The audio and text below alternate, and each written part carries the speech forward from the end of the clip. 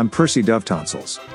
On this date in 1620, the first merry-go-round was seen at a fair in Philippopolis, Turkey. They quickly learned that slow and medium were good speeds, while high caused many injuries.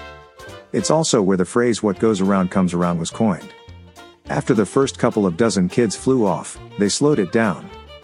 Critics complained that it didn't go anywhere. I'm delighted they didn't name the thing after the city. As fast as it was initially going, they were going to call it the Scary Go-Round, but they finally got the guy to slow it down. Back then, it was still in the early drafting stages. For example, they were real instead of wooden animals to sit on. Who knew elephants got so much motion sickness?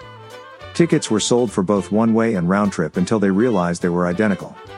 In 1784, George Washington bought an ice cream maker. So it says in his diary. If you keep a journal, you'll buy ice cream makers. In 1845, the rubber band was invented. Everyone began collecting them and putting them in their kitchen junk drawer.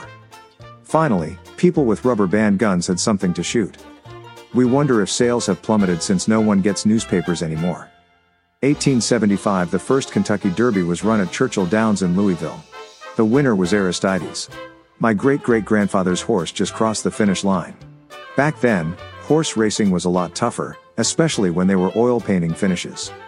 On this date in 1885, the first significant pieces of the Statue of Liberty arrived in New York Harbor.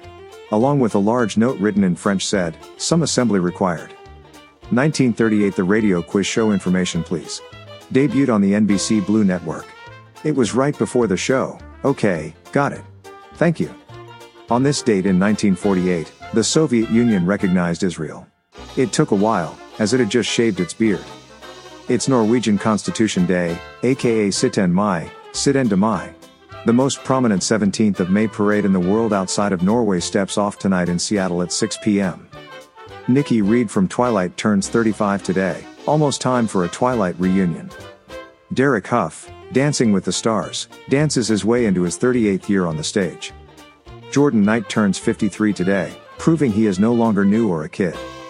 Scottish-American TV host, comedian, and actor Craig Ferguson turned 61 today, the perfect host for those who prefer a little scotch before bed.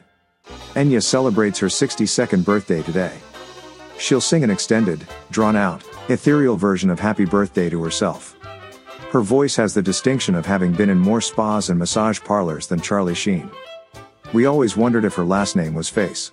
I'd understand why she didn't use it. And finally, I've been hearing a lot of concern from people, afraid that artificial intelligence will start replacing everybody's job. I don't know about your job, but here's the deal, no way will ever happen here. And if it ever does, you'll know immediately the second you turn on the radio and hear me saying something intelligent. They've taken over. With exciting facts to clutter your mind, I'm Percy Dovetonsils. Have a great day.